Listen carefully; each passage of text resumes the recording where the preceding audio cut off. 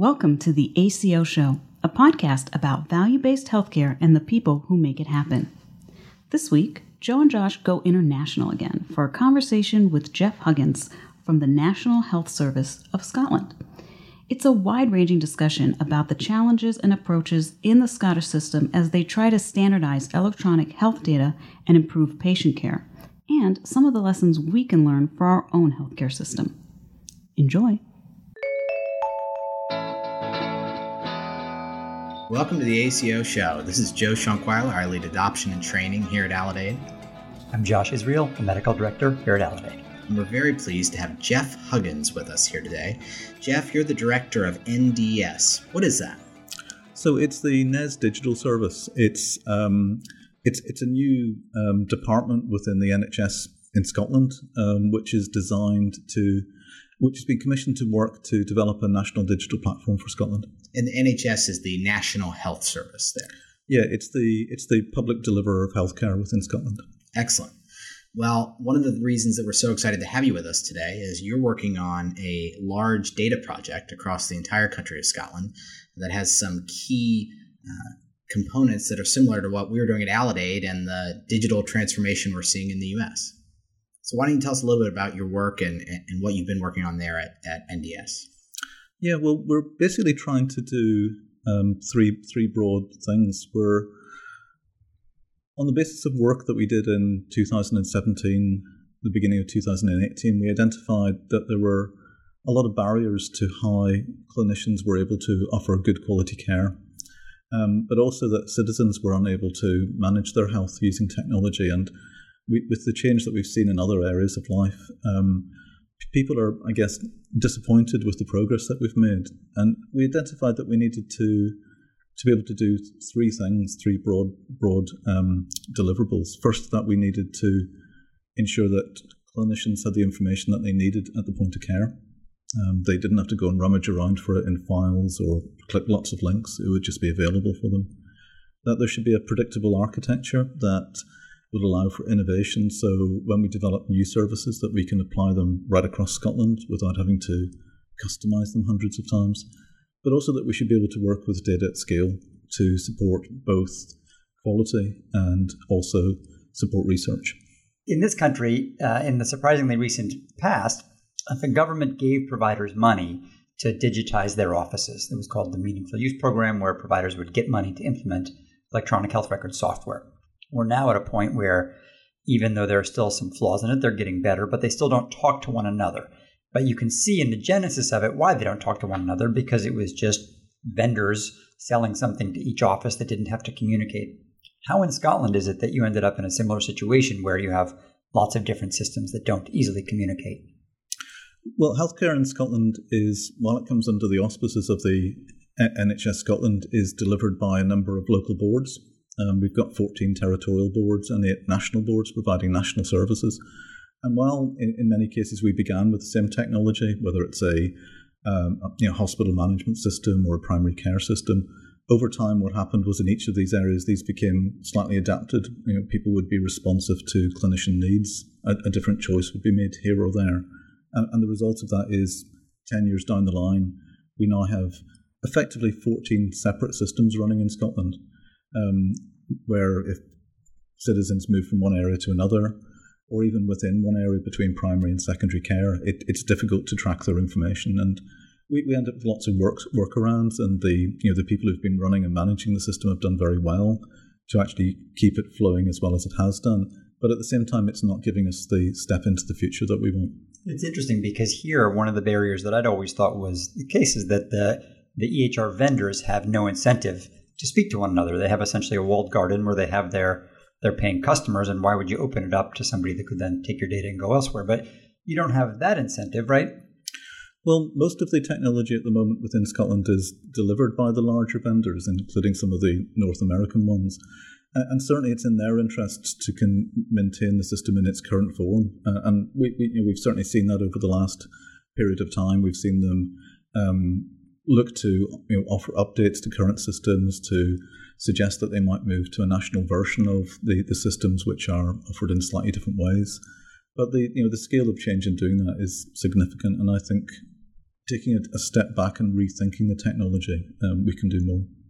You touched on the scale there. Give us a sense of what that means with those 14 different boards. How many patients are we talking about? Roughly how many providers? So we've got 5.4 million people within Scotland. We consider that to be our citizen group. The patient group is the population of Scotland. Within healthcare, we then have the 14 territorials, as well as the NHS 24 and the Scottish Ambulance Services, which are national services which offer unscheduled care support. Within that, then largely services are provided by people directly employed by the NHS, although with some exceptions to that, such as optometrists, general practitioners, and others. So.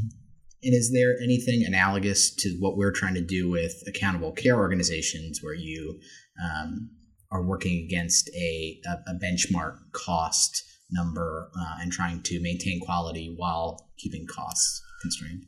Yeah, certainly over the last 6-7 years, what we've seen in Scotland is a move towards what's described in the UK as integrated care. And my previous role, I was the Director of Health and Care Integration in Scotland, and so was the senior official responsible for that. And it had a focus on moving beyond organisational and institutional silos to actually understand how we could bring the value of all the resources that are available to bear on the citizen. So the challenge that Nicola Sturgeon, the current First Minister, laid down at the beginning of the programme was we needed to move beyond seeing the interests of particular organisations and instead understand how we would use resources irrespective of where they were allocated to provide value. Our metric is probably not money. Our metric has always been quality and outcomes, whether that's safety or clinical value. But broadly, it comes down to helping people live the lives that they want to live. And where do the metrics come from that measure quality? There's a number of metrics. So the legislation that created integrated care in Scotland identified a number of items, whether those were around healthy life expectancy, around experience of care, but very much we've worked in Scotland with the IHI over a number of years. My previous boss is the director of the IHI in Boston, and so we've very much followed the quality models which have come out of that. So that's the Institute for Health Improvement. Yeah, so it's access, safety, personalisation, equity. Those are very much at the heart of what we try to do in Scotland. And then are providers in some way incentivized to meet those metrics?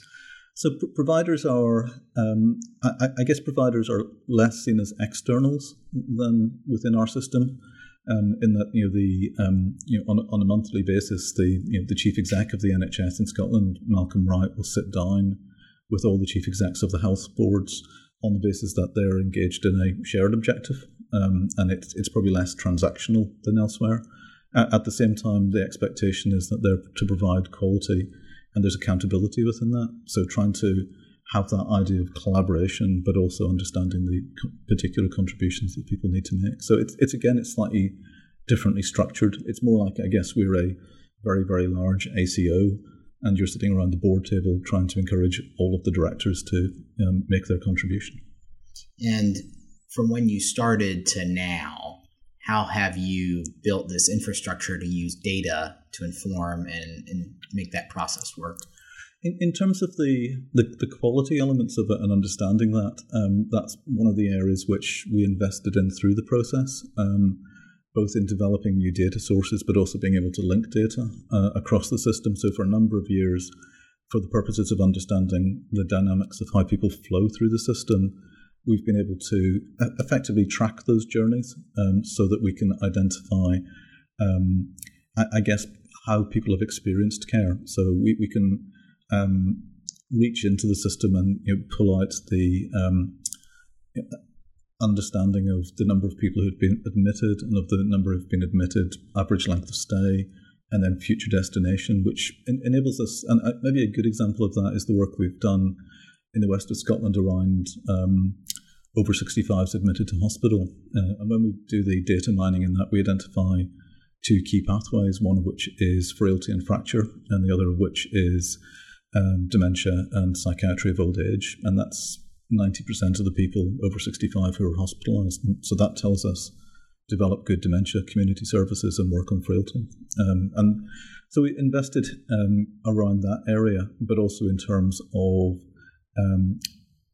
data scientists and data support for boards, because simply having data doesn't always give you the best outcomes. Sometimes it needs interpretation. So that area, I guess, is that knowledge of how the system is functioning, the dynamics, has become part of how we understand the system, but it's probably different from the work that we're doing now, which is around how we then provide clinicians day-to-day data to support how they actually provide care to the person in front of them, rather than the more abstract population within which they're working. The data handoff is something that is very interesting. I'd love to dig into that one more layer.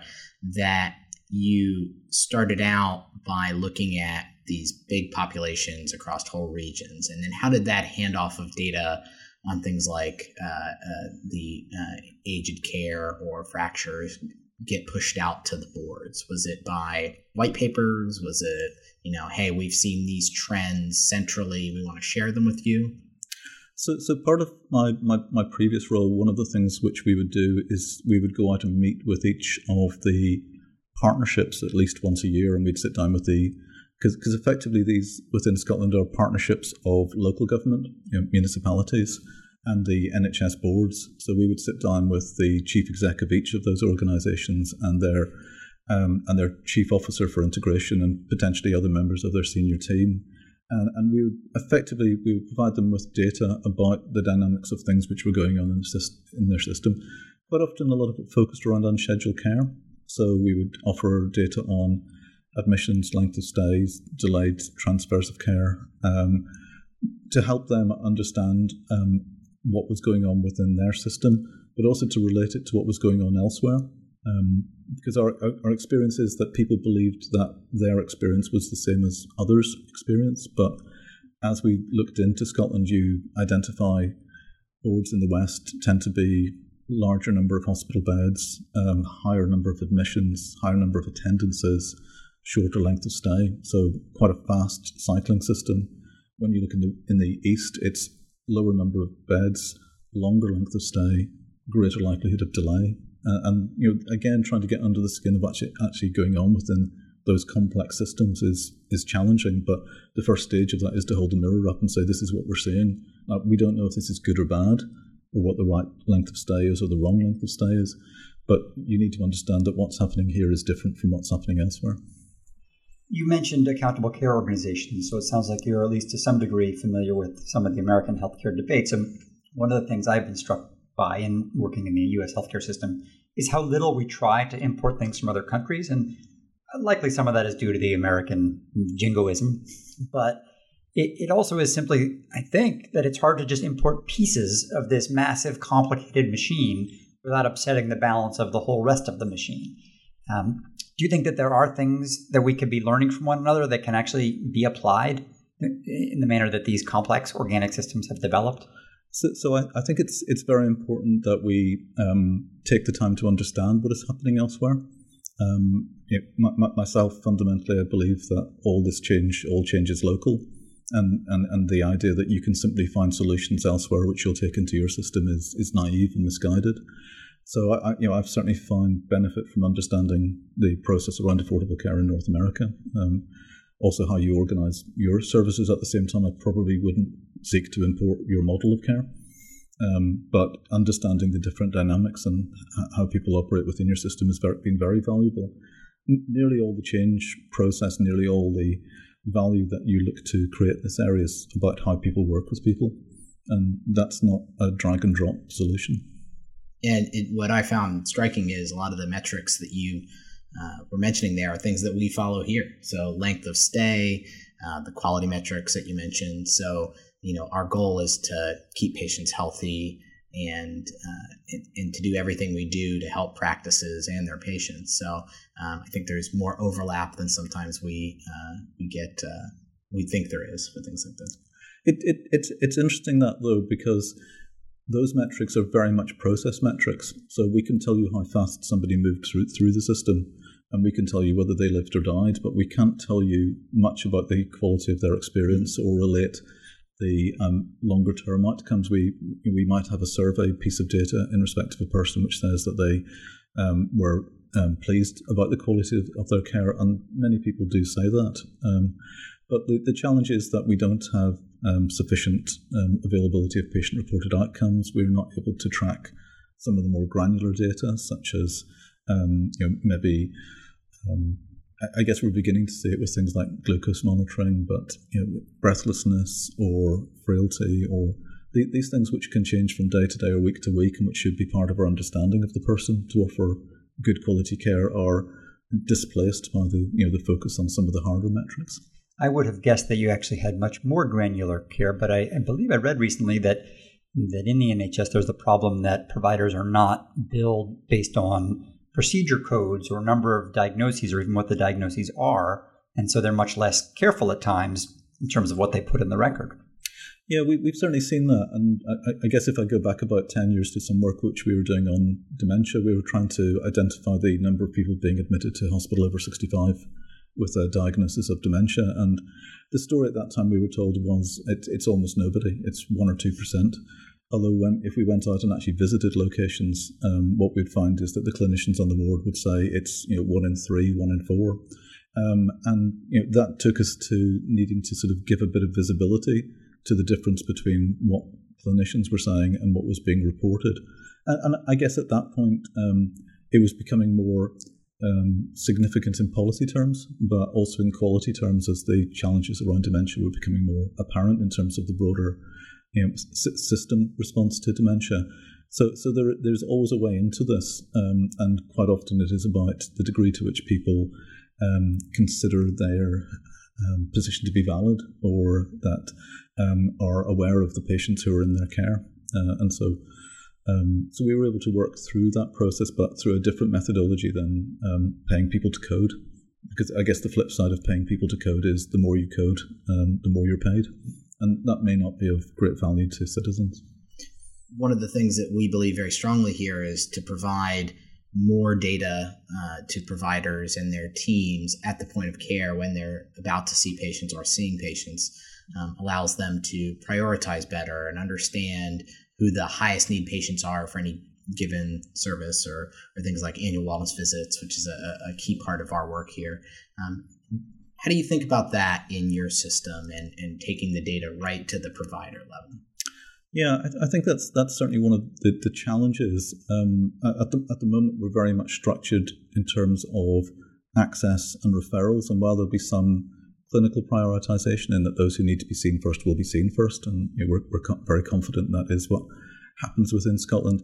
At the same time, people are being seen who probably don't need to be seen at all, and so the methods that we have to understand what a person's needs are, what their condition is, are very blunt. It's you see a general practitioner who's a gatekeeper who might make a referral, and if you're on a referral list, you'll then wait a period until you see a secondary care physician. And we're beginning to work through the process about how we can produce better data at an earlier stage and change the relationship of the citizen such that you can either deal with the case quickly through a telephone call, provide some self-care support, or accelerate somebody more quickly through the system who would benefit from an earlier intervention. But until we have the data systems, whether that's self-reported information, whether it's the ability for the citizen to take an image and upload it so it can be viewed remotely, a whole series of different ways into that. But effectively seeing this as 100 or 200 different small problems that need to be solved to get to the point at which you're highly customizing the response to the individual in front of you, whether they're actually in the room with you or sitting in their study at home. In the progression, as we talked about, going from that regional level down to the individual physicians delivering the care, do you see then extending into the individual patient level as the next stage, or will that happen in parallel with all of this? I think there's a large demand for it, although some of the challenges around how we engage with citizens are quite interesting, in that the reasons why people access healthcare are not always just because they want to be fixed. People are often seeking assurance or validation. People quite often aren't really sure if they have a problem. Certainly my background in mental health, one of the key areas of concern that people have is because they don't often talk about what's going on, they don't always know how to benchmark themselves. The broad question in their mind is, should I be worried about this? Should I be very worried about this? Or is this just normal? And so the process by which citizens engage is different from, it's not always the case that they're looking for a technical fix. And I think that brings a degree of sophistication to how we actually engage with citizens, which is, I guess, less mechanical and less scientific than we might have previously understood.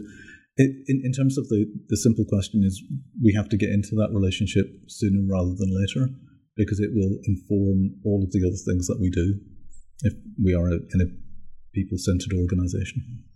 In this country, we think very hard with most things about incentives, that if something is properly incentivized, it will happen, and if it's not, it may not happen at all. And so one of the things that ACOs are trying to do is switch the incentives from doing more, giving more diagnoses, procedures, et cetera, and getting paid for that, to getting paid for outcomes. And that seems to be one of the biggest challenges to do right now. But you don't have that in your system. You're not trying to change from incentives for doing stuff versus incentives for outcomes. What would you say is the shift that you are trying to accomplish? There's probably a number of elements around that. Certainly the work that we've seen around integration, part of it is driven by the degree to which different parts of the system might be seen to have externalized people to other bits of the system. And so decisions are made in primary care, the result of which is people end up in secondary care.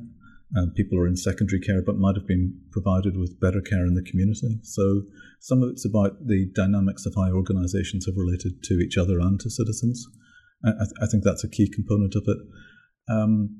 Beyond that, the idea of incentives itself is really interesting. When we speak with clinicians see much of the policy landscape around them as noise and as something that they're required to tolerate. But their motivations their explicit motivations are often very public-spirited, very public-orientated. There's a really strong and genuine narrative there. But also intrinsically, they want to be good at what they do. And deep down, they know what being good means. It doesn't mean always filling in all forms. It means ensuring that people receive the best quality care. And people have got a good intuitive idea of that. So we need to tap into that. There's a real... I think sometimes the way in which we've organised care frustrates that. And there is a large body of clinicians of all types out there who really just want to be unleashed to offer better care.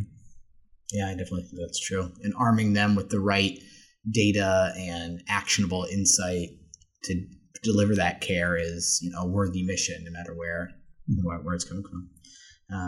I'm curious, given that you mentioned that you dealt with the mental health side previously. How did you end up leading this effort? Are you a data geek at home or in your free time? What's your big? What was the big shift for you? So I've always been interested in data. I've always sought to use it in the different forms of policy work that I've done.